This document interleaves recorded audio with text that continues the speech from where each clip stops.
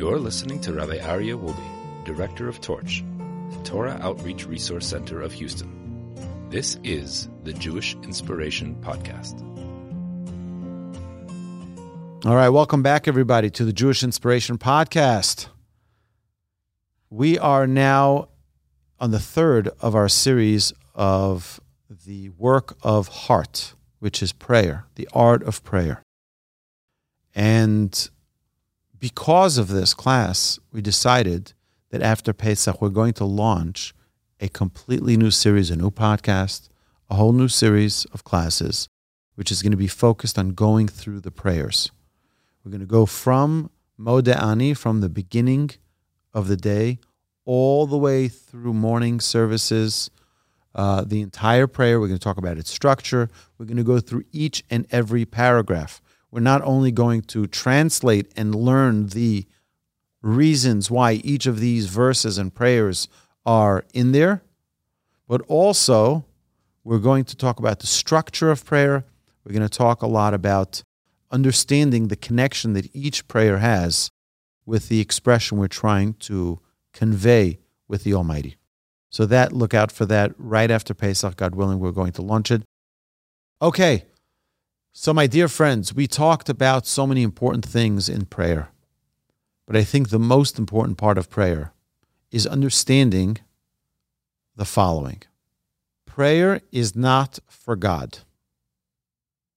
God does not need our prayers. We're not doing him a favor. It's quite the opposite. Prayer is for us. Prayer is for us to connect. It's for us to relate to the Almighty. It's for us to thank Hashem. It's not for Hashem is not needy in the sense that, oh, you didn't pray for me. No. You didn't pray to me. I was missing that prayer. God's not that Jewish mother who's going to guilt you. He doesn't need our prayers. He loves our prayers.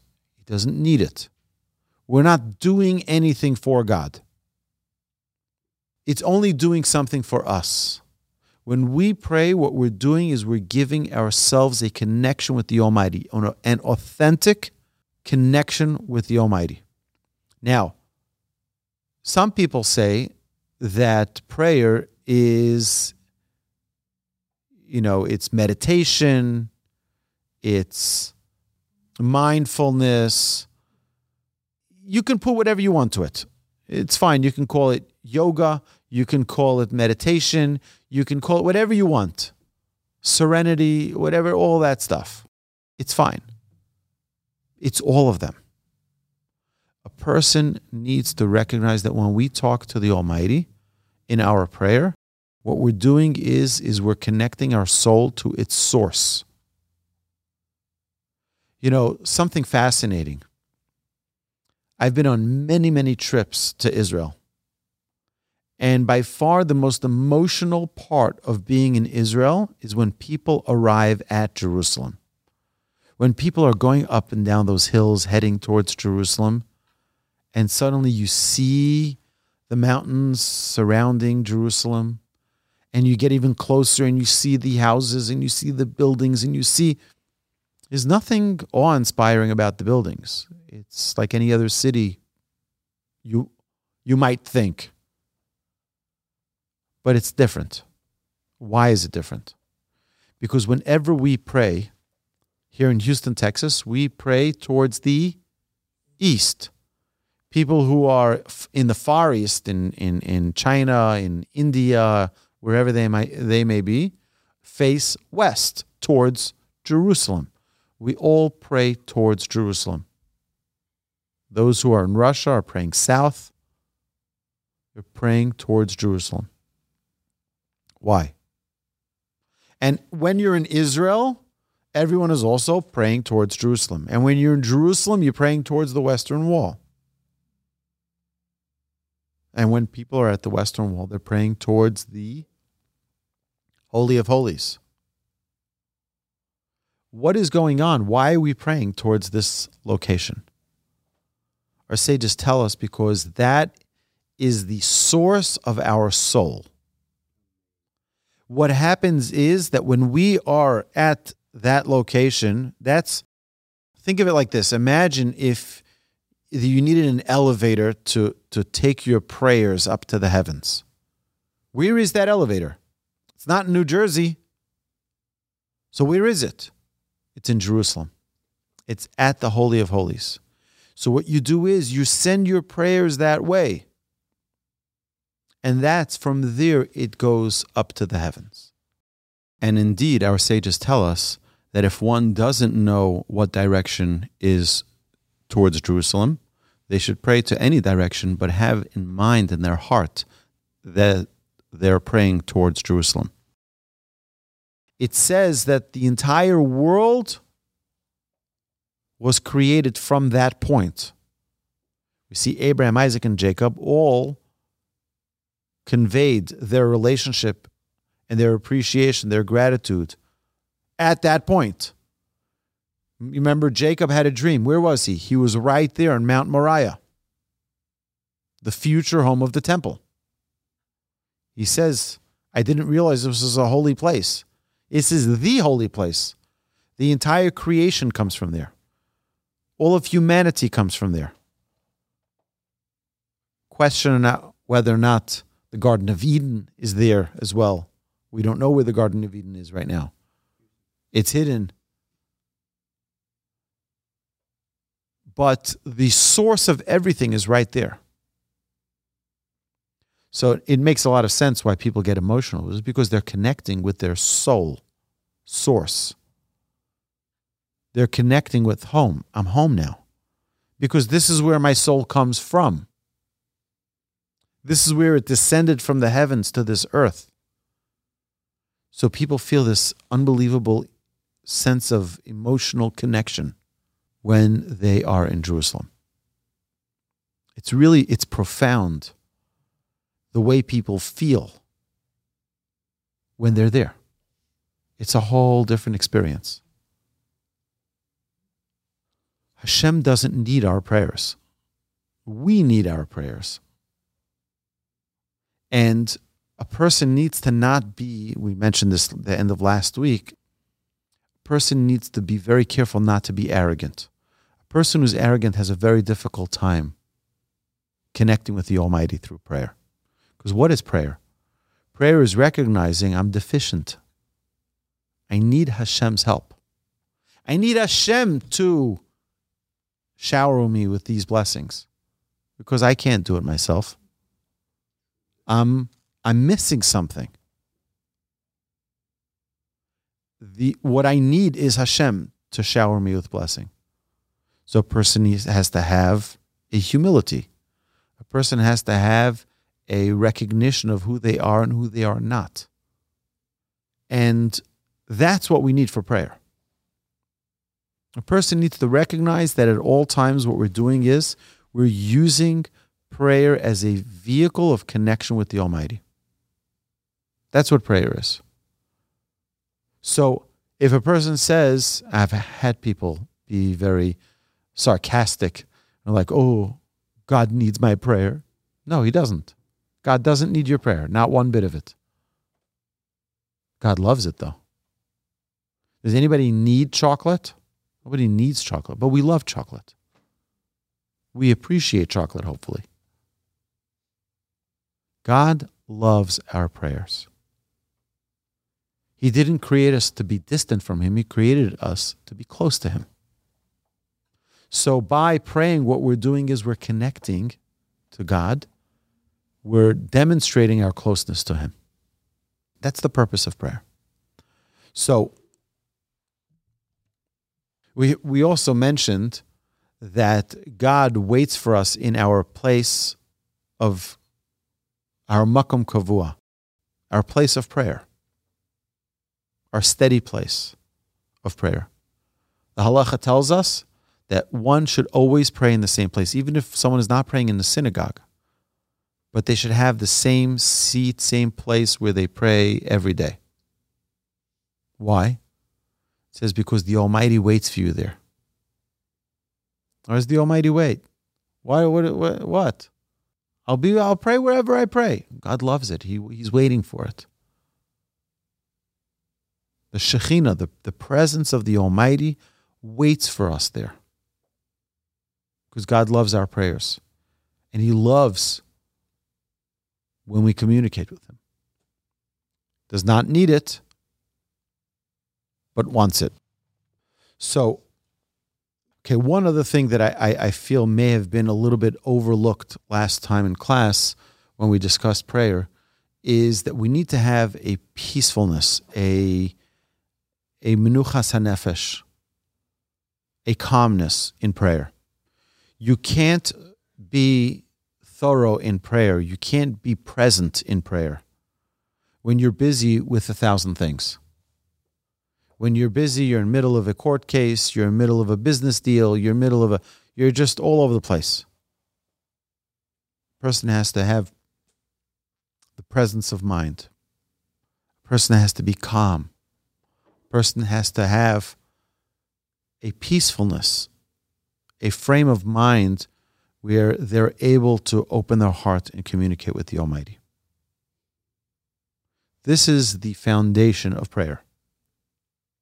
Foundation of prayer is not just reading words. The foundation of prayer is not just understanding the words that we're saying. It's about the expression of heart, knowing what's going on.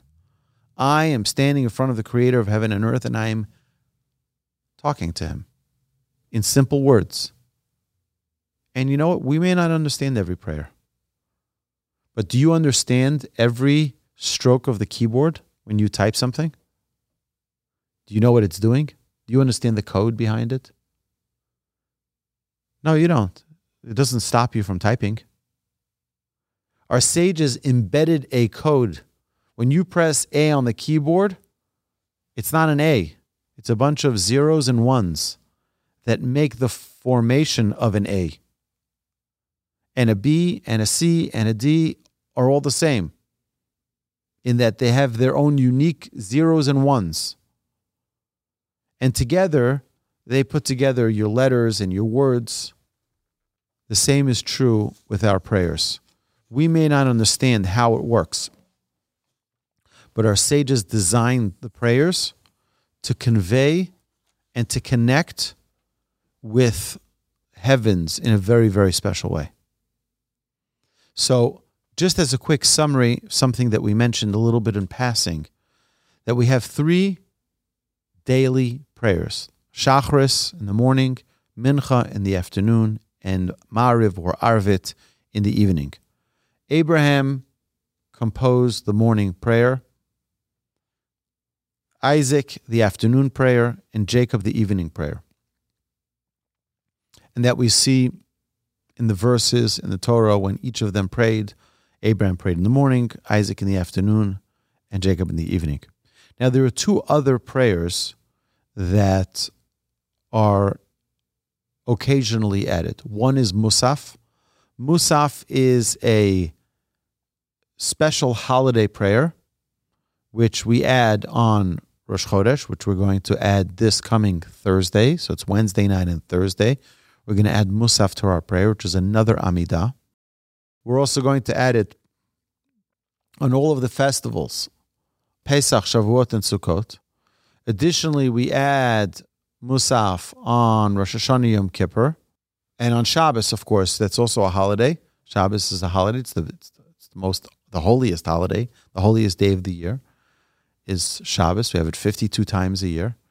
And of course, we have a Musaf then as well. There's one more prayer, which is only recited once a year. And that is the Ne'ilah.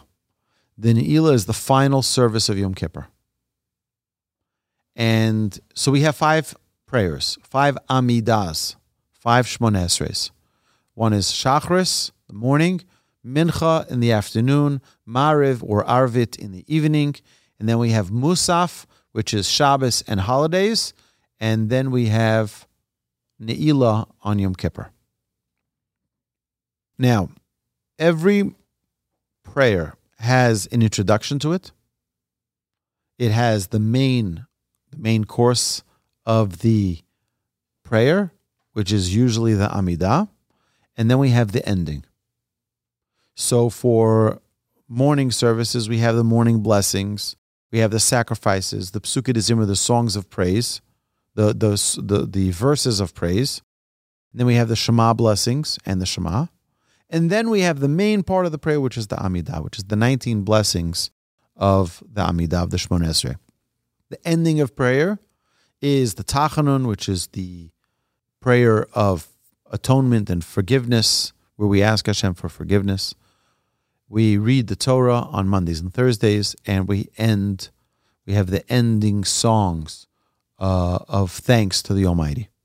And those songs of thanks are each day relating to their own. So, in Hebrew, there's no such thing as Sunday, Monday, Tuesday, Wednesday, Thursday, Friday, and Shabbos. But rather, they're day one to Shabbos.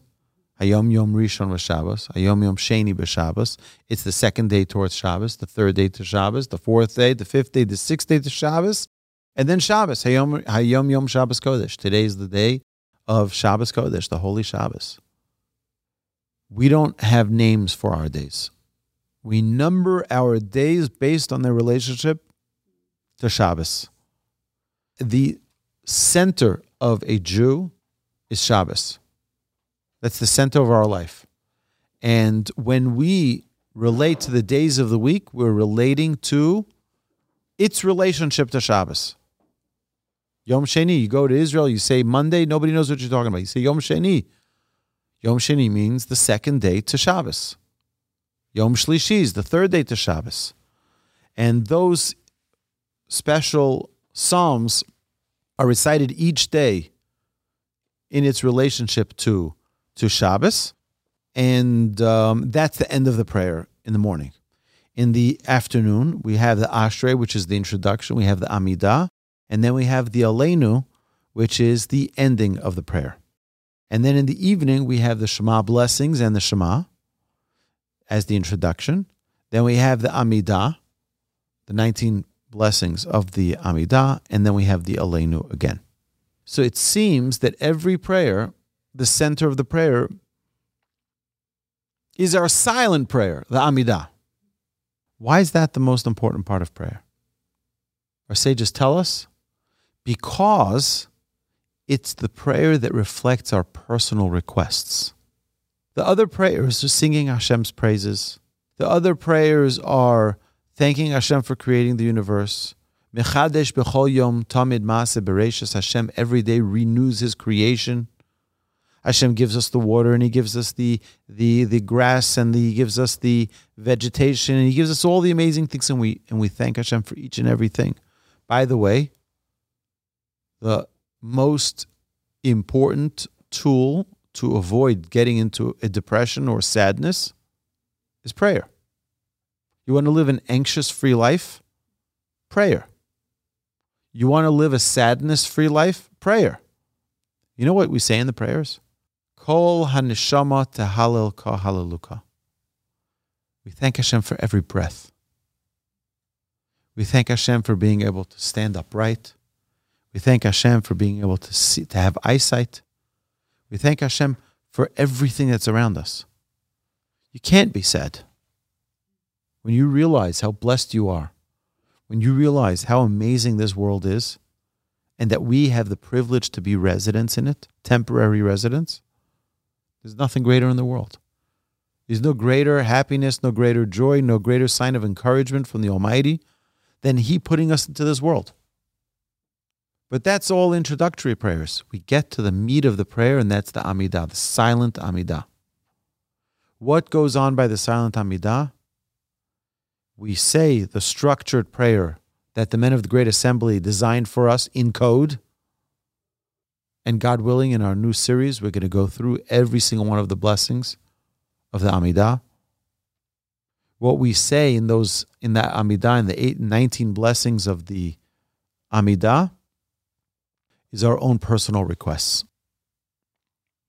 If we just mumble through the words because we've learned how to read them, either since we're children or, and I told you, one of the biggest problems, one of the biggest challenges we face today as a people who are trying to connect in prayer is the fact that our children start praying at such a young age. I mean, it's important to, there's no question. But think about it. Our children are praying. My son turned 12 2 months ago, 3 months ago, and he's prayed probably 10,000 prayers in his life. You think at any point he's going to know what in the world he's talking about? You pray so many times, you really don't know what you're saying. Especially when it's not the language you speak. So he learned how to read Hebrew, right? We learned that in preschool. My daughter is 4 years old. She's learning the alphabet. She's learning the letters of the alphabet. She's learning the sounds, the vowels. Within 6 months, she'll know how to read Hebrew. So she's going to learn. She's going to have a prayer book when she's 6 years old. And she's going to learn how to read. And she's going to start reading out of habit. She'll read the prayers 1,000, 2,000, 3,000, 4,000, 10,000 times before she's obligated to pray. Before she turns bat mitzvah and she's obligated to pray and to communicate with the Almighty. She's already going to do that thousands of times. How in the world is she going to be able to have a clear mind to understand, like, wow, every breath is a gift from God? It's a tremendous, tremendous job. So what do you do about that? That's a great question. What do you do about that? Nobody's got an easy job in this world. There are people who say, oh, I wish I grew up religious and I would know how to pray from when I was 4 years old. Yeah, I wish that. That's true. That's great. And I can tell you I remember, let me tell you a story. When I was 20 years old, I was in Memphis, Tennessee, and I got the shock of my life. I went there on a seed program. There's a bunch of yeshiva guys. We went to Memphis, Tennessee, and we went to be inspiring a community. You know, we were going to learn with these people. We learned with their kids. We had programs. It was great. We had a great time. But you know that they taught me a lot more than I taught them. We went to this community in Memphis, and we stayed by a family that was relatively new to the observance of Shabbos, relatively new to the observance of Torah and mitzvahs. And Thursday afternoon, their Shabbos table was already set. Friday afternoon, when we got back from swimming and having a good time, they were already sitting on the couch, all dressed in Shabbos clothes, waiting for Shabbos. And I was in for a shock of my life, because never in my life, growing up as a Shabbat observant Jew, Torah observant Jew, never did I experience Shabbos like that, where they were so excited. They were anticipating, they couldn't wait. They couldn't wait for Shabbos. And that was something I learned because they were fresh and they were new to it. To them, it was something which was from a clearer perspective almost than a child who grew up in it, where sometimes you don't really appreciate, you don't understand the gift that you were gifted with. It's like the children who grow up in the palace, the princes and princesses who grow up in the palace, they don't realize how privileged their life is. And when we grow up with a life of committed dedication to Shabbos and to kosher, we don't always appreciate how valuable it is. And that was, to me, a big wake-up call to realize the tremendous, awesome gift of Shabbos that they appreciated because they were new and they came to it at a later age. They were appreciating it the way it should be appreciated. So, my dear friends, there's benefits to both sides. I think it's always better, obviously, start from our childhood. We instill it into our children. But that's not always easy. It's not always easy, and it's not always something which is, every family is different, and every unique individual is given their own set of tools. And that's, I think, the bottom line here, is that every single person is given the ability, the tools, the skills for them to succeed. And we can't look at what other people have. Everyone has their own challenges. Everyone has their own things. But a person has to know that the challenges that they were given, you were born, however you were born, to whatever family you were born, right now, what tools do you have to connect to the Almighty? Use those tools. And don't worry about what everyone else has. Don't worry about what other people, they got a head start. Nobody's got a head start on you. You have your own journey. When we talk about prayer and the importance of speaking out our words and recognizing that we're talking to God, that is something that should never grow old on us. Even if we've prayed thousands and thousands of times, it should be like the first time we've ever prayed. Like the first time you say, I love you to your spouse. It's thought through.